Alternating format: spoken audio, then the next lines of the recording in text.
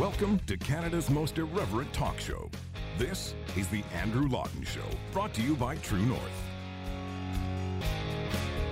Coming up, the Liberal government refuses to condemn China's persecution of Uyghur Muslims, and a Canadian pastor remains behind bars. The Andrew Lawton Show starts right now. Welcome to The Andrew Lawton Show. This is Canada's most irreverent talk show here on True North. Great to have you tuned in to the program here. I am not abstaining from my duties as a broadcaster today, unlike Justin Trudeau and his cabinet when it came to a vote on human rights, which should have been right up Justin Trudeau's alley. This is the guy who, when he took office, proudly proclaimed that Canada's back. Yeah, after those terrible years in which Stephen Harper was the Prime Minister and Canada had lost its way on the foreign scene, Justin Trudeau was going to bring the country back. He was going to be a leader on the global stage, and he was going to get us a seat on the UN Security Council, and, well, that part didn't work out, but he was going to take a stand. Justin Trudeau has never met a human rights fight he didn't want to take up until now. Yes, Justin Trudeau refused to attend a vote and directed his cabinet to not attend a vote on condemning China's persecution of Uyghur Muslims as a genocide. But rather than actually attending and standing up and saying that they were abstaining, all of the Liberals had better things to do. They were washing their hair, they had doctor's appointments, they had meetings, they had conflicts. Just one lone Liberal cabinet minister, Marc Garneau, showed up to deliver this stunning, bold stand for human rights. Mr. Speaker, I abstain on behalf of the Government of Canada. Mr. Garneau, abstention, abstention. Yes, a vote on condemning China's persecution of Uyghur Muslims, and the Canadian government abstains. It was quite shameful and not terribly unsurprising. There has always been a China-sized blind spot in Justin Trudeau's foreign policy, going back to even before he was elected Canada's Prime Minister. You remember that famous clip when he, of course, said that China was the basic dictatorship he admired most because they can get things done. Well, they have been getting things done against the people they are abusing on the human rights front. Many groups are finding themselves persecuted by the Chinese regime, but the Uyghur Muslims are at the top of the list, especially in the Xinjiang region.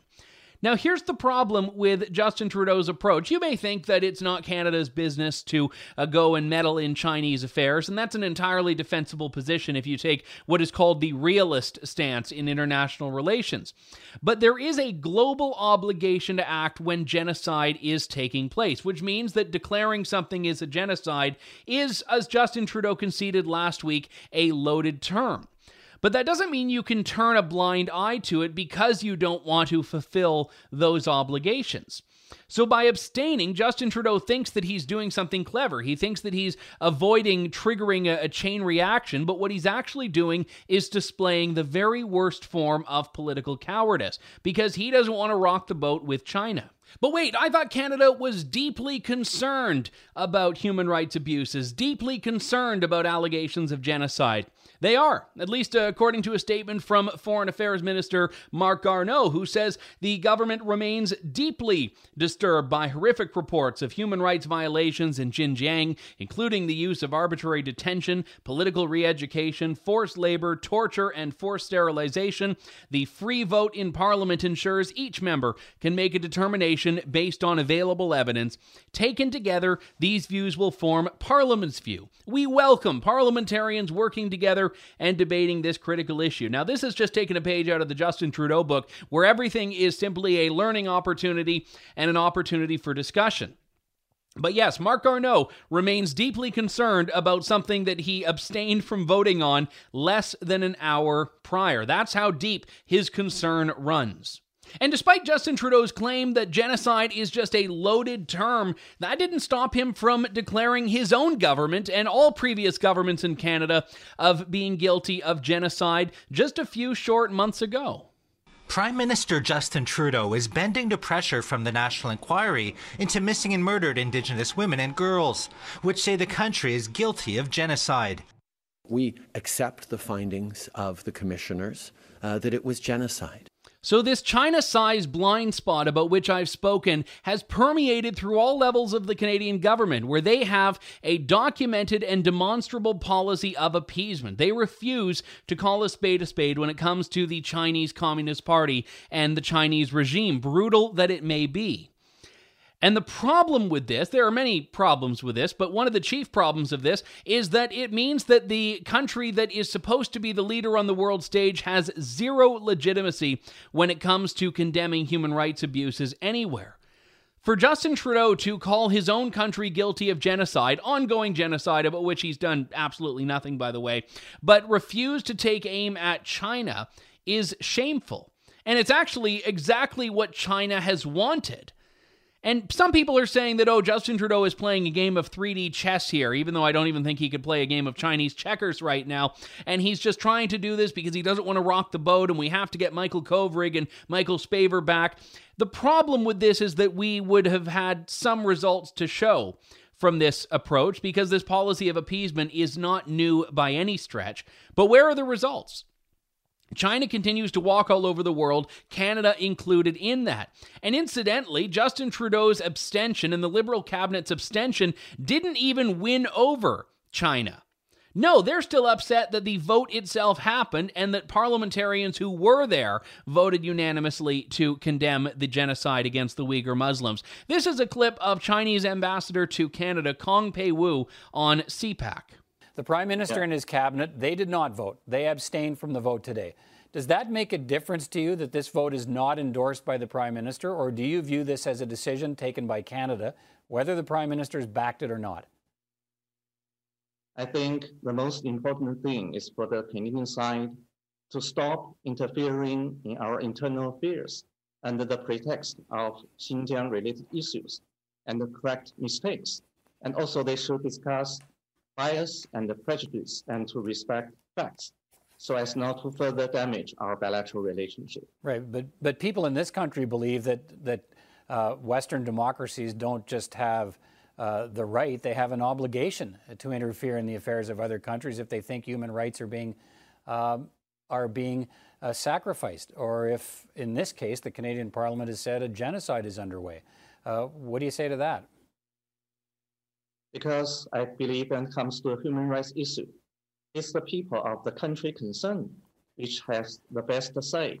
So for the Chinese people, they are in the best position to judge the human rights record, whether it's in Xinjiang or elsewhere in China. And we are in the best stage of human rights in the history. And that's also proved by those people in China, because for many years, when it comes to the polling from international bodies, more than 90% of the Chinese people surveyed, they have high regard for the central government of China. That's just great. Apparently everyone in China thinks it's just fantastic. They're so thrilled with things there, which is why people are dissidents of the Chinese regime. But I digress. And China's in a great position to judge and assess its own human rights record, which is, of course, so very true, which is why China's been so frustrated with other countries wanting to go in. And there was actually a point earlier on where Kong Pei-Wu was asked if China would be open to international investigators to the region in question, going to the region in question. And he said, oh, well, anyone can go there. It's fine. Yeah, it's open. It's wide open.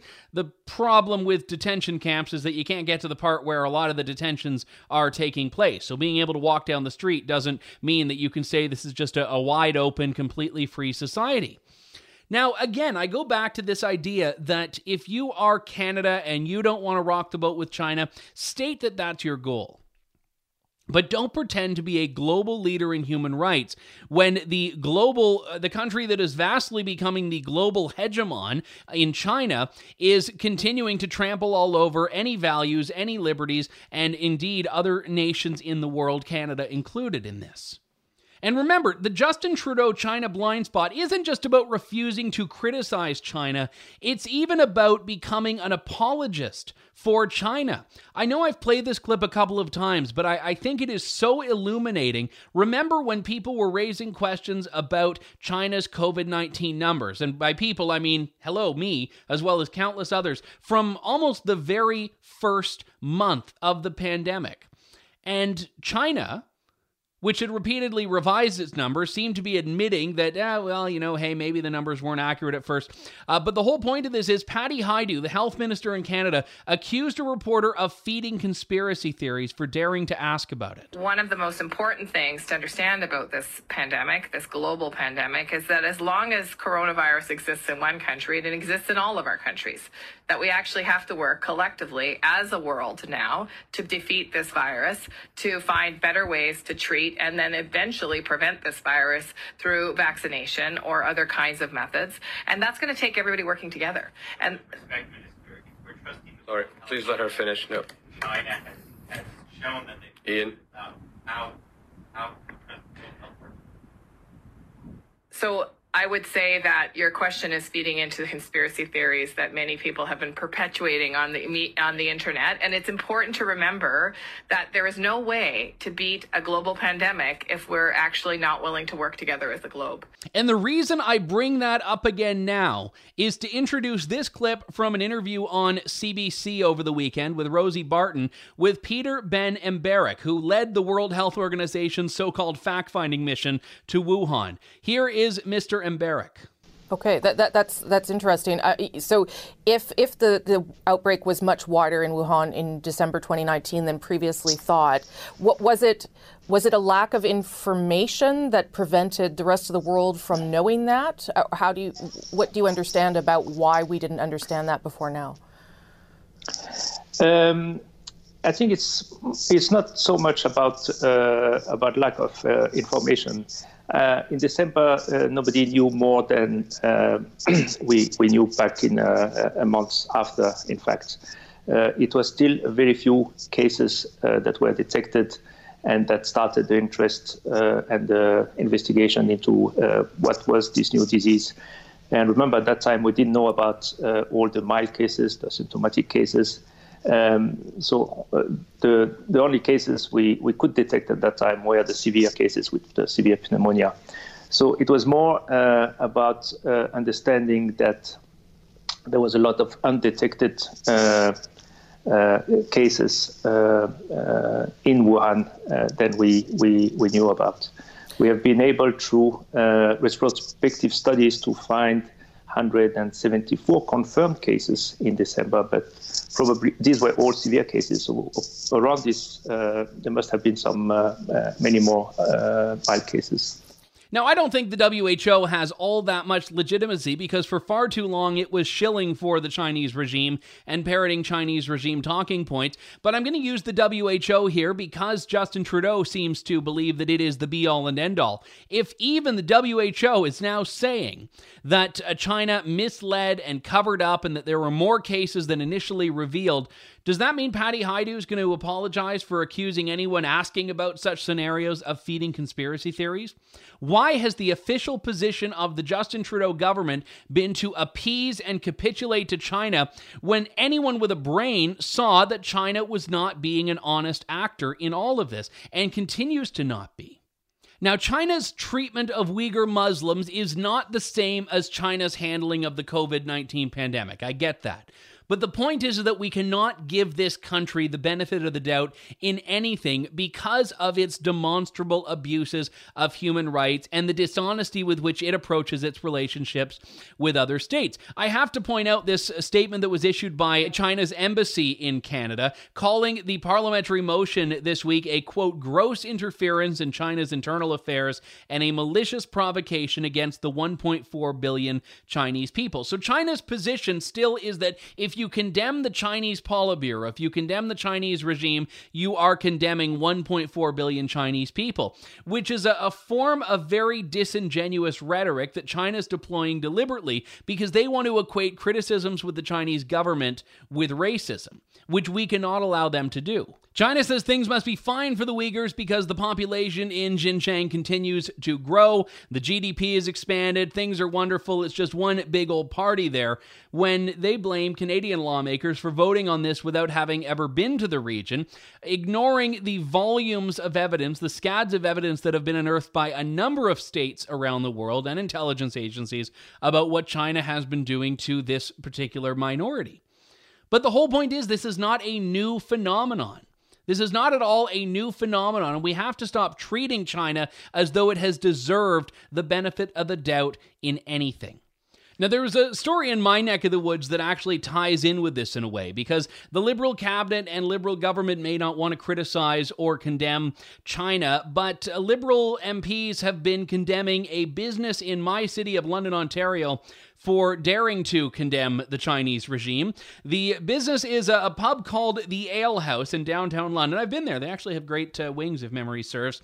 And this particular pub has often been very outspoken through its sign. At one point, it was very frustrated. The owner was very frustrated with the lockdowns imposed by the Ontario government and put up that Mr. Ford, history will show lockdowns caused more damage to the public than the China virus. This caused a firestorm of criticism, accusations of racism and anti-Asian bigotry, and all of these other forms of accusations that were leveled against the owner of the Ale House, who has been unrepentant. He said, listen, we love all people. He even put up a follow-up sign. He said, calling out an oppressive government is not racist, period. We have love and respect for all people. He also said, we love Chinese people. We hate the genocide and China virus your commie government has inflicted on us. I may need to head back to the Ale House again and up. This place is up in its sign game as of late. Now, listen, you may not like this. You may not like a pub that is politically outspoken. You may not like the beliefs. You may not like the term China virus. I don't particularly care.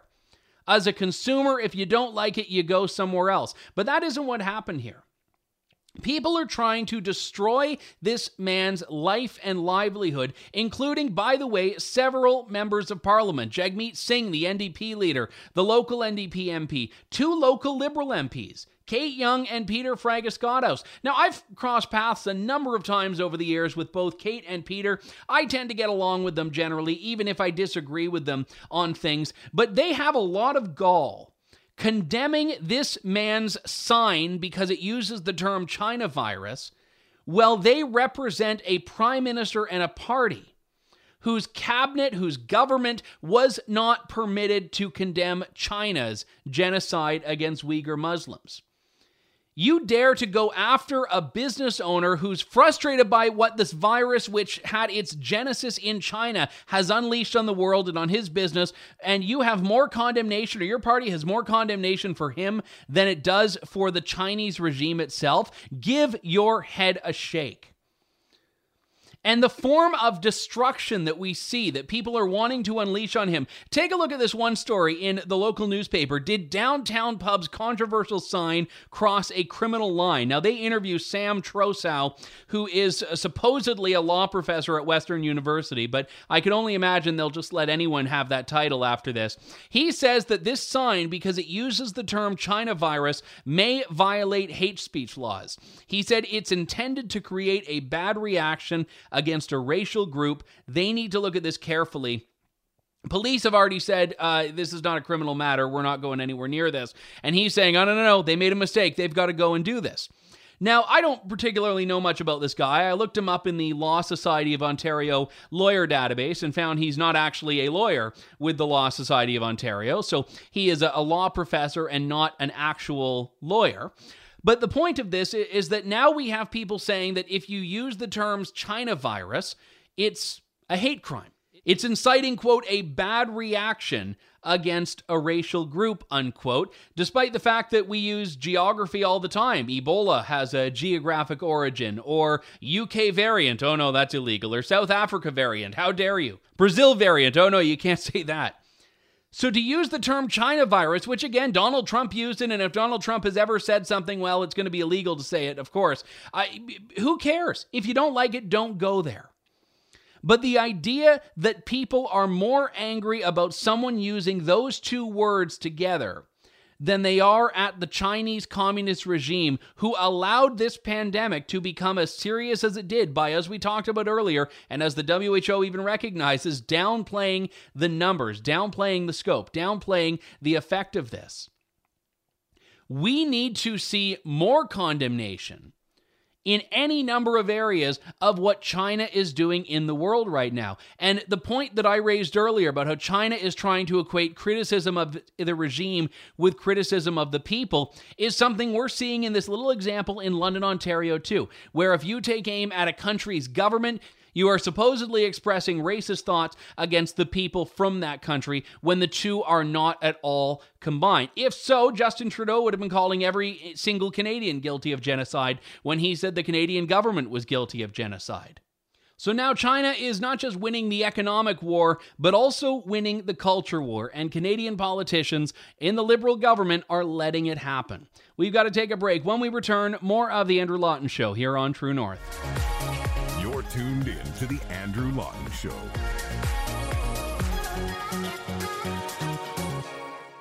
We are back to The Andrew Lawton Show. You know, we spent a bit of time in the first segment talking about some negative things. Let's talk about the miracle of childbirth. And for this, we go to Indonesia and look at the majestic story of Siti Zaina, 25, who gave birth to a baby girl last week in the town of Cianjur, which is something I've totally mispronounced. So if you speak one of the myriad Indonesian languages, I apologize. But it's in West Java, which I can say because I like coffee. Now, normally one gets pregnant through a conventional exercise in biology, 9 months or thereabouts before giving birth. In this case, she actually gave birth an hour after she was impregnated, which is quite magnificent in and of itself, especially when you consider that there was no man involved, she says, but rather a gust of wind. Yes, Miss Zaina says, after afternoon prayer, I was lying face down, and then suddenly I felt a gust of wind enter my vagina.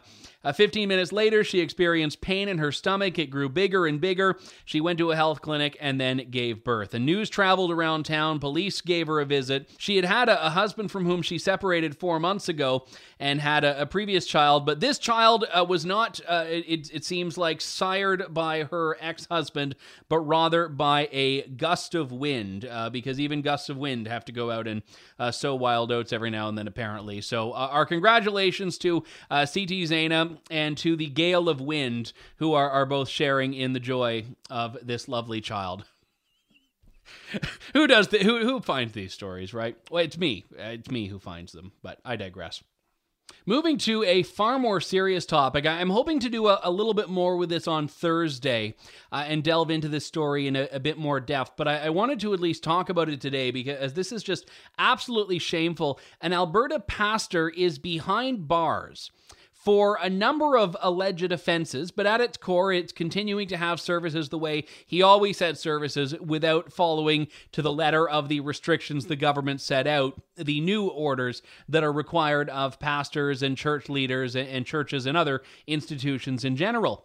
The Justice Center for Constitutional Freedoms, which is representing Pastor Coates, and I should just say in a matter of disclosure, the JCCF represented True North in its fight and my fight against the Leaders Debates Commission, and I've never made a secret about being a supporter of what they do.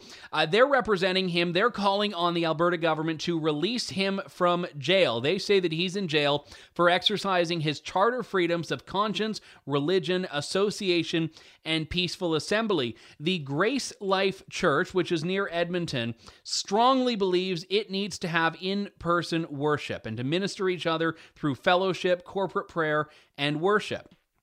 This is, the JCCF contends, a fundamental charter freedom. He was ticketed by Alberta Health Services. He was taken to court. The government tried to shut the church down. And on February 7th, he held church as usual. The RCMP presented him with an undertaking to not violate the health orders of the province by basically a ceasing order to cease having church. He didn't agree to it. They were supposed to take him to a justice of the peace. They instead asked him to turn himself in. He did so. The RCMP charged him with contravening the public health orders, with breaching an undertaking, even though he never agreed to it. And he's in jail until his trial, which isn't going to be for a number of weeks. There was a massive rally outside the detention center in Edmonton on the weekend, and I actually had wanted to go there, but just with scheduling, I wasn't able to make it. But what's happening here is a pastor has decided to fight against these restrictions, and he now finds himself behind bars. This is a fundamental religious liberty issue, whether or not you're religious, whether or not you even agree with the importance of religious prayer. It is not for the state to decide what forms of worship are or are not acceptable in this context. And it's one thing to ticket him and then give him a means to fight this in court. What the government has actually done here is they've tried to take him out of play. They've tried to take the piece off the board so he can't do what he's been doing to fight this. And that's the most egregious part of this. Now, the show went on. The church has resumed without the pastor. There was a sermon given on Sunday where it was said that the pastor misses everyone very much. People at the gate were overheard telling incomers that the total capacity had been reached and they could watch the live stream service instead. So the government has actually gotten more people to pack into this church than they would have had they left them alone, because now there's been so much interest. And of course, police were outside monitoring everyone, and you can assume probably taking a note of license plates and doing whatever else they do when they've decided to criminalize worship, or the government has decided to criminalize worship. I try to make a point of never being too dramatic about these things. When we talk about persecution, there's the difference between some of the administrative hurdles that we might have to go through and what people in China, North Korea, and Cuba have to contend with. And I believe that.